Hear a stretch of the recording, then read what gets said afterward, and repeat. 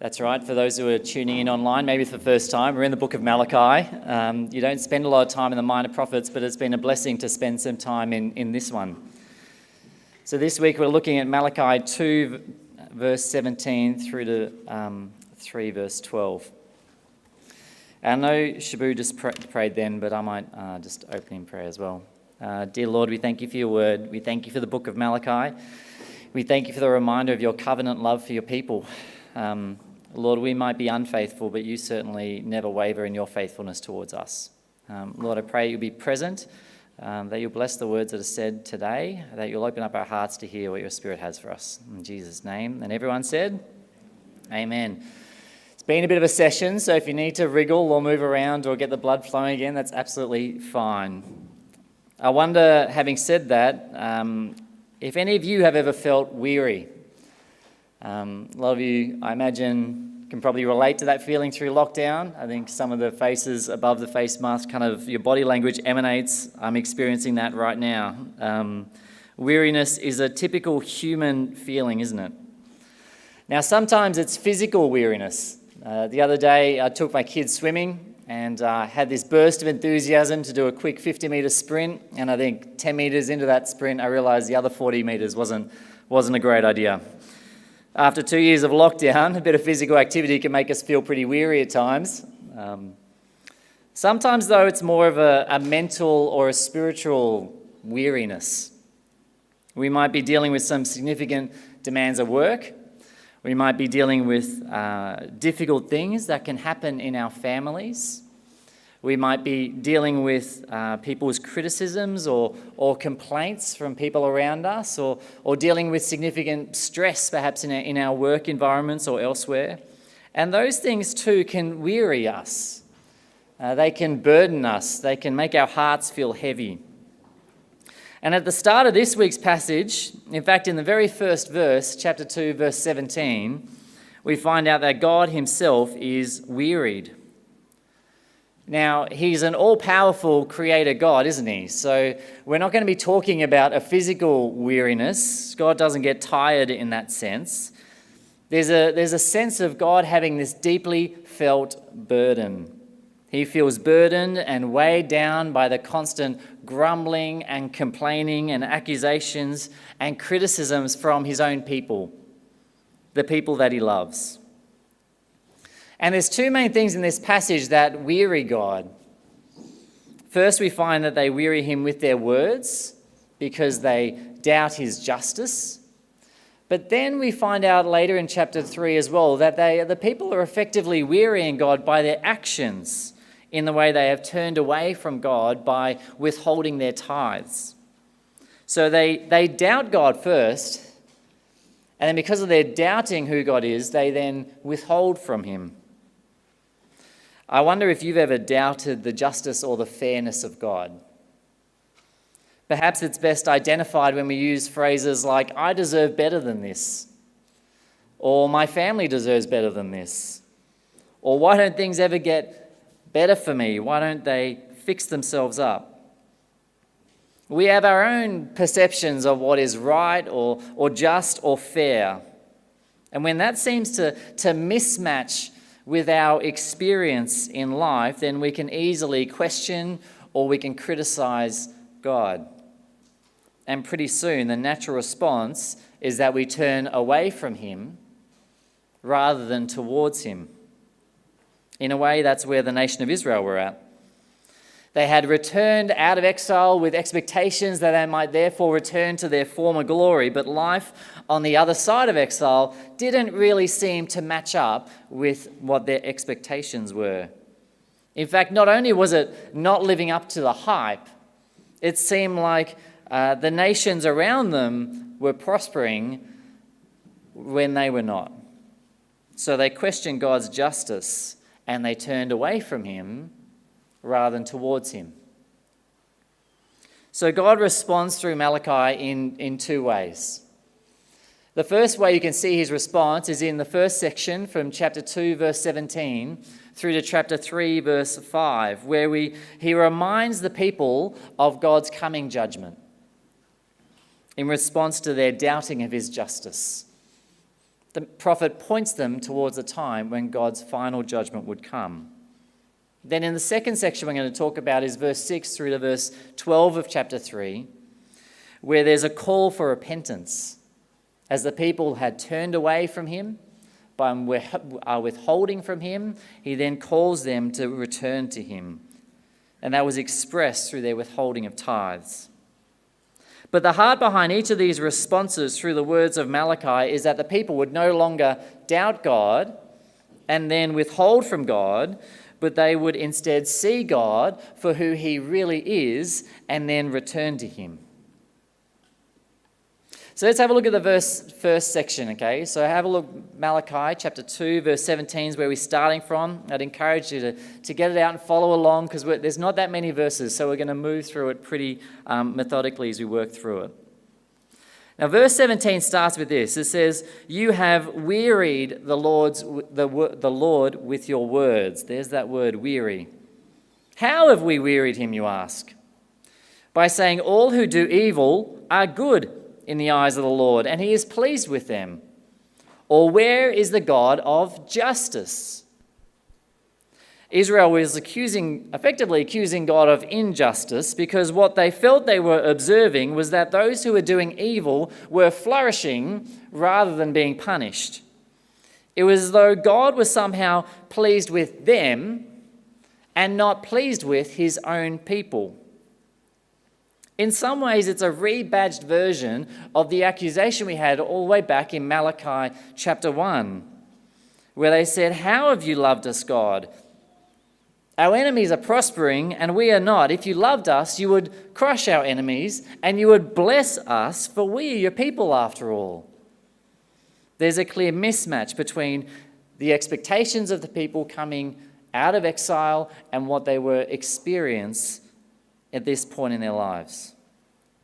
I wonder if you've ever experienced a disconnect between what your expectations of a walk with Jesus was going to be like and the reality of what that walk with Jesus is actually like. Perhaps at times you hope that your walk with Jesus would bring about an easier, more peaceful existence, would fix certain problems, even bring a level of prosperity, or to cause things to go your way when they may not have been. But then the reality of that walk sets in, doesn't it?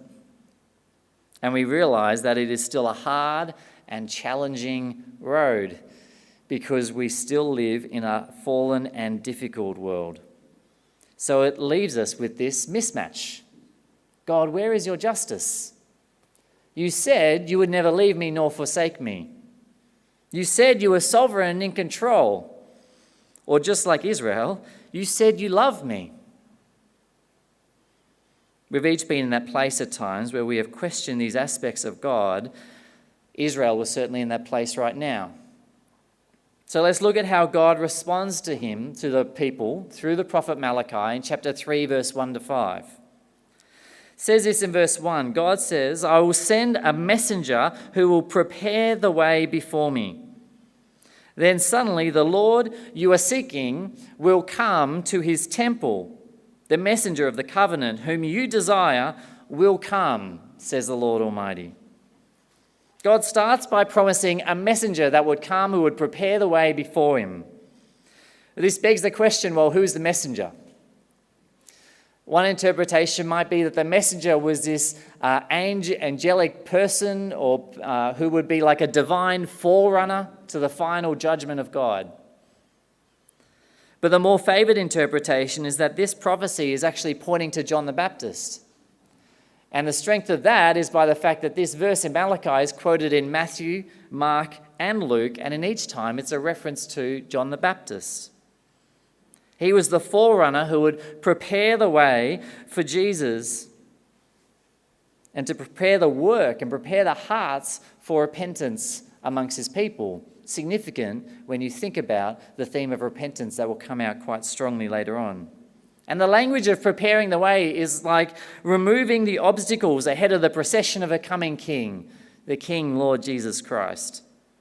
And we see that idea of a procession in verse 1, where it says, "The Lord you are seeking will come to his temple." The messenger was to prepare the way for the coming king to come and return to his temple. And there's been a lot of focus on this temple in the book of Malachi. In chapter 1, God said he was going to prefer to shut the doors of the temple rather than have this half-hearted worship continuing. In chapter 2, God spoke about the desecration of his sanctuary by the intermarrying amongst his people as it brought in the worship of foreign gods.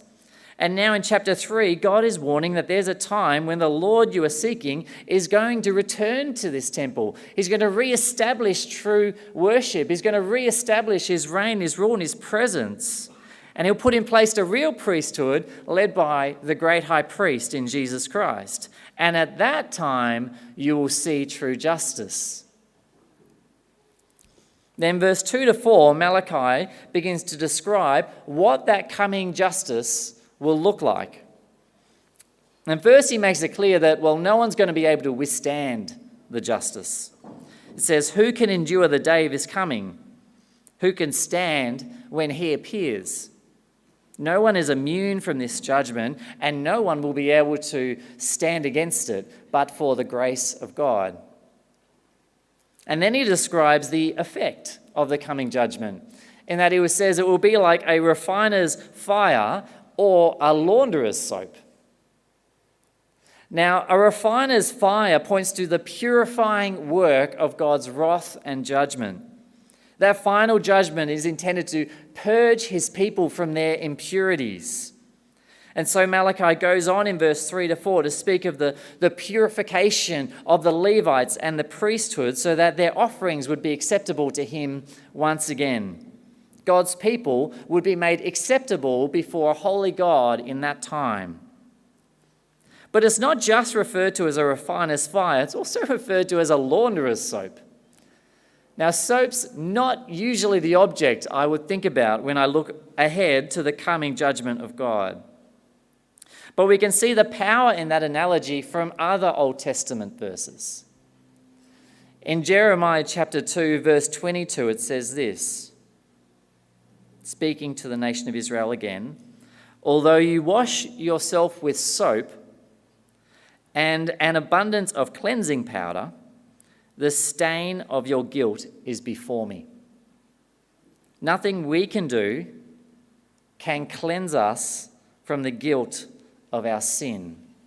But when God's time of judgment comes, the stain of our guilt will be washed away once and for all by the blood of the Lamb, Jesus Christ.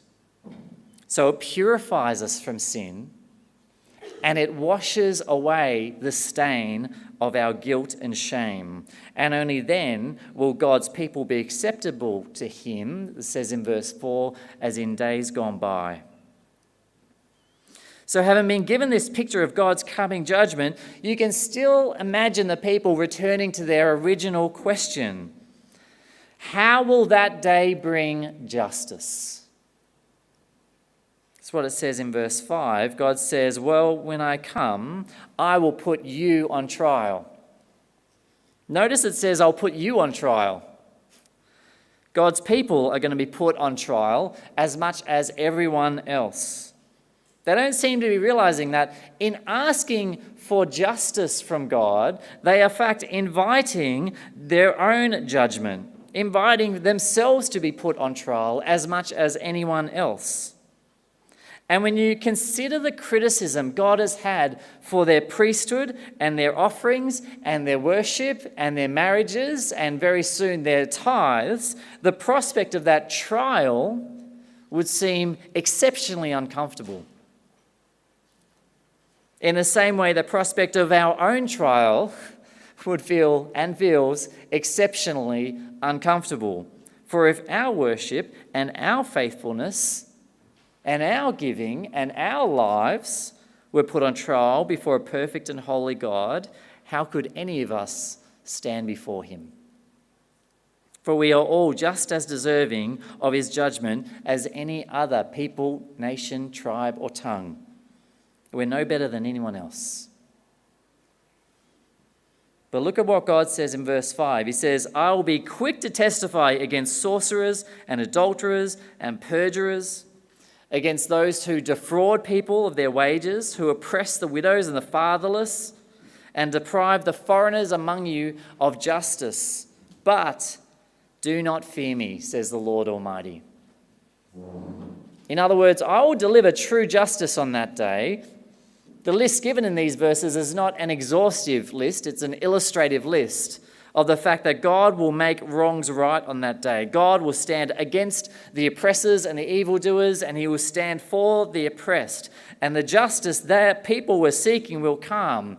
And as it says in Hebrews 10:31, it's a dreadful day to fall in the hands of the living God. It's a dreadful thing for that to happen. But yet he tells his people not to fear. Why?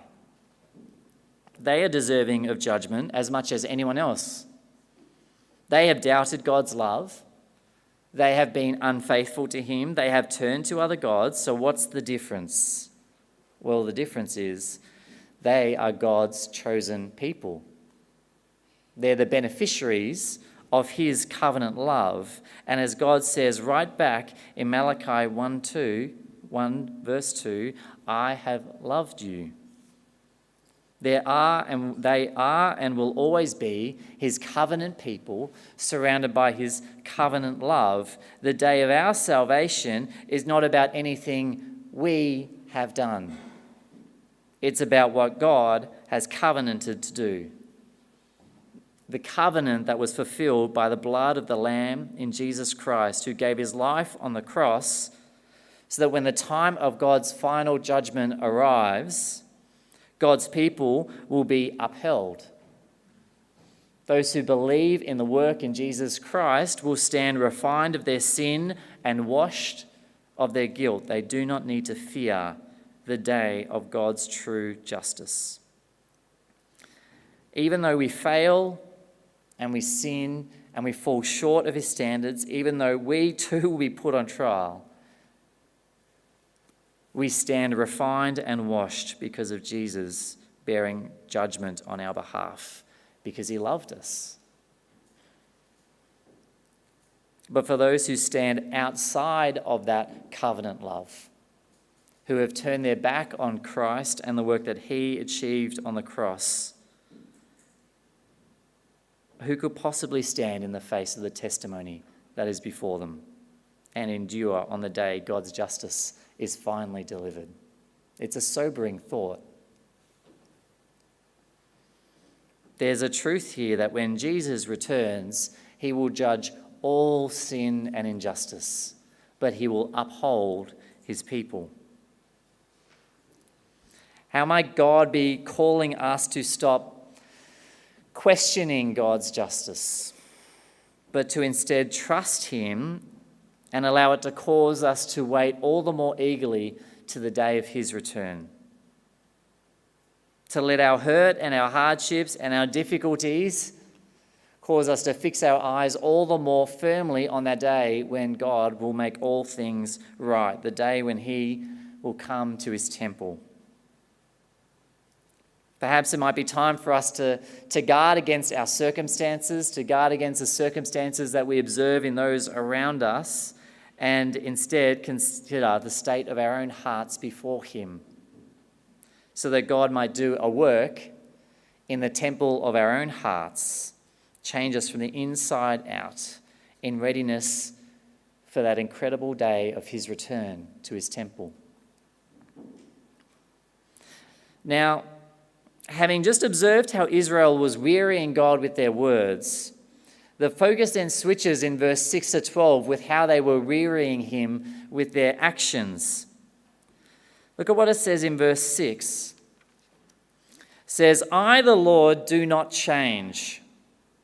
We talked about change already, and there were some of the great reminders, isn't it, how we need to change, but God does not change. But he says, you, the descendants of Jacob, are not destroyed. Ever since the time of your ancestors, you have turned away from my decrees and have not kept them. Return to me, and I'll return to you, says the Lord Almighty.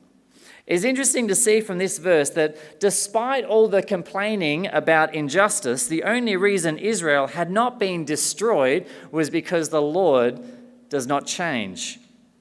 They have turned away from the requirements of his law. They have turned away from him in terms of the requirements of their offerings and worship, and as we'll hear about, their tithes. They had turned away from God himself. The only reason God had not wiped them out entirely was because they were still surrounded by the love, the covenant love that he had for them as a people. They had changed, but the Lord does not. His covenant remains. And he had been faithful to that covenant. So the critical call which underwrites this whole section is that the people would now return to him. The word return signifies a repentance that was required in the heart of the people, a turning around, a change of direction, a returning to God. And the following verses then zoom in on tithing, but the issue of tithing was simply an outworking of a deeper heart issue that was going on within the people of God. They had gone astray, and God was calling them in their hearts to repent and to return to him as their God. So let's look at how God talks about the need for his people to return to him. It says at the end of verse 7 through to verse 9, this is what it says, "But you ask, well, how are we to return? Will a mere mortal rob God? Yet you rob me. You ask, how are we robbing you? In tithes and offerings. You are under a curse, your whole nation, because you are robbing me." In those two verses, the idea of robbing God is mentioned 4 times to emphasize the seriousness and the gravity of what was going on. The people of Israel were either failing to give their whole tithe, or failing to give any tithe, or potentially making additional offerings instead of giving their tithes. So the obvious question is, well, why was this failure to give or withholding in their giving a robbing of God? Now, if you go back to Leviticus, I think it sheds a bit of light on it. In Leviticus 27, verse 30, it says, "A tithe of everything from the land, whether grain from the soil or fruit from the trees, belongs to the Lord. It is holy to the Lord." So when viewed through the lens of the covenant and the Mosaic law, these tithes belong to God himself. And so the language used in Malachi 3 reflects this by declaring that the withholding of this was therefore reclaiming for their own that which belonged to God. I wonder how we might be guilty of robbing God sometimes, claiming that for our own, which actually belongs to God. We hold back our time. We safeguard it for ourselves. We hold back our gifts at times, trying to manage our commitment levels. And yes, we hold back our finances and our savings to ensure we remain in a secure and comfortable position, rather than viewing those things as the property of God and laying them down at his feet. The people of Israel were no different. But what's interesting to reflect on is to consider the root of the problem that led them to this point. They doubted the justice and the fairness and the goodness of God. They ultimately doubted the love that God had for them as a nation, and their sacrifices suffered for it. And their marriages suffered for it. And now their giving suffered for it as well. When their hearts turned away from God, when our hearts turn away from God, so does our worship in all different areas of our life. You see, guilt will never lend itself to generosity in our giving back to God. Obligation will never lend itself to generosity in our giving back to God. Even good habits in and of themselves will never lend themselves to generosity in our giving back to God. But when we take to heart and we place our faith in the unconditional covenant love of God for his people, that is what lends itself to true generosity in our giving back to God, as it simply becomes an extension of our worship of him. We hold nothing back because we look to the cross and see that Jesus held nothing back from us. But with that resonating in our minds and our hearts, what does God call his people to do? Well, let's keep reading. It says, "Bring the whole tithe into the storehouse, that there may be food in my house. Test me in this, says the Lord." In other words, don't bring part of your tithe, don't withhold your tithe, bring the whole tithe to the storehouse or the temple treasuries as they were kept, that they might be full again in ready anticipation for this coming return of the Lord to his temple. But the language in verse 10 is really interesting. He says, "Test me in this, and see if I will not throw open the floodgates of heaven and pour out so much blessing that there'll be not enough room to store it." See the words at the start there? Test me in this. So should we test God with our tithes? Deuteronomy 6:16 says, "Do not put the Lord your God to the test." Jesus himself quoted that verse when he was in the wilderness and he was confronted by Satan. He was tempted. He quoted the same verse. The reference to testing here, therefore, in Malachi seems to be more of an invitation from God to his people to that they might, inviting them to prove his covenant faithfulness in this area. God invites them to bring the whole tithe so that he might have the opportunity to show his covenant faithfulness to them, to bless them and protect them. Blessing in the way he describes the floodgates of heaven being open. In other words, an abundance of rain and therefore abundance of produce. And then protection, that he would protect it from pests and things that would destroy that produce. And these descriptions of blessing and protection actually point back to the original language of the blessings and curses that were referred to in Deuteronomy 28. It's old covenant language. He's drawing them back to the Mosaic covenant and reminding them that God doesn't change, and his law, therefore, doesn't change. And because God and his law doesn't change, neither does my covenant with you. I have loved you. And as it says in verse 12, "Then all the nations will call you blessed, for yours will be a delightful land, says the Lord Almighty." Now the question, how do we apply this old covenant language in light of the cross? And I think the first thing to remember here is that this was a corporate call for repentance as a nation and a people, rather than being individually centered. So the lesson here is not when an individual gives, that person can therefore expect individual material returns from God. That's not the point. The focus is more on God's desire to see a heart of repentance from his people, that they would return to him and follow his ways once again, that they would be faithful to him, so that their hearts would then overflow with worship of him. And I think the other point to remember here is that in Christ we participate in an entirely new covenant, a better covenant, as we know from the book of Hebrews. And under this new and better covenant, we do not give in order to receive back from God. We give because of what we have already received from God. And it's a big difference when you think about it. We don't give in order to receive from God. We give because of what we have already received in God. In Christ, we have already received the gift of our salvation through the grace of God. In Christ, we now stand redeemed and justified and clothed in his righteousness. In Christ, we have the forgiveness of our sins. We have been refined and made pure again. We've been washed by the blood of the Lamb. In Christ, we now have the Holy Spirit to guide and direct us. In Christ, we are now adopted as sons and daughters of the living God. In Christ, we now have an eternal inheritance that will never perish, spoil, or fade.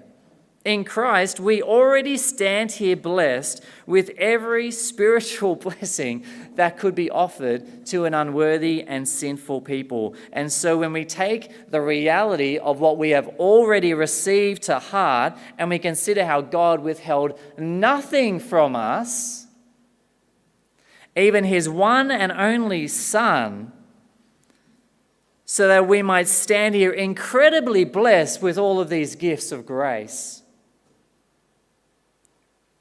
how can we in turn withhold from him? How can we hold back?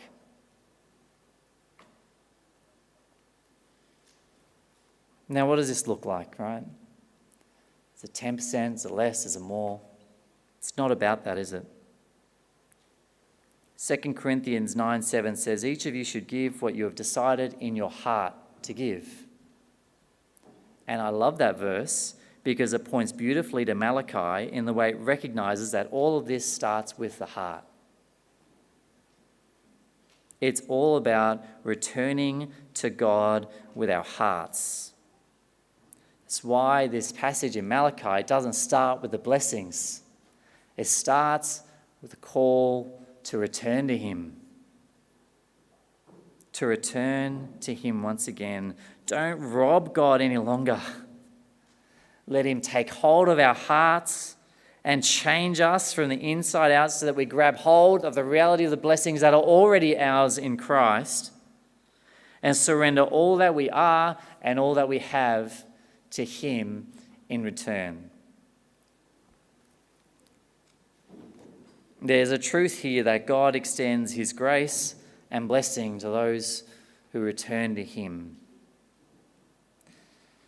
So I wonder how you might need to return to him, to draw deeper into his word again, to draw deeper into his promises, to return to his way and direction for your life if you may have strayed off that course in one way or another, so that he can rebuild in us a heart of worship and generosity as a people once again.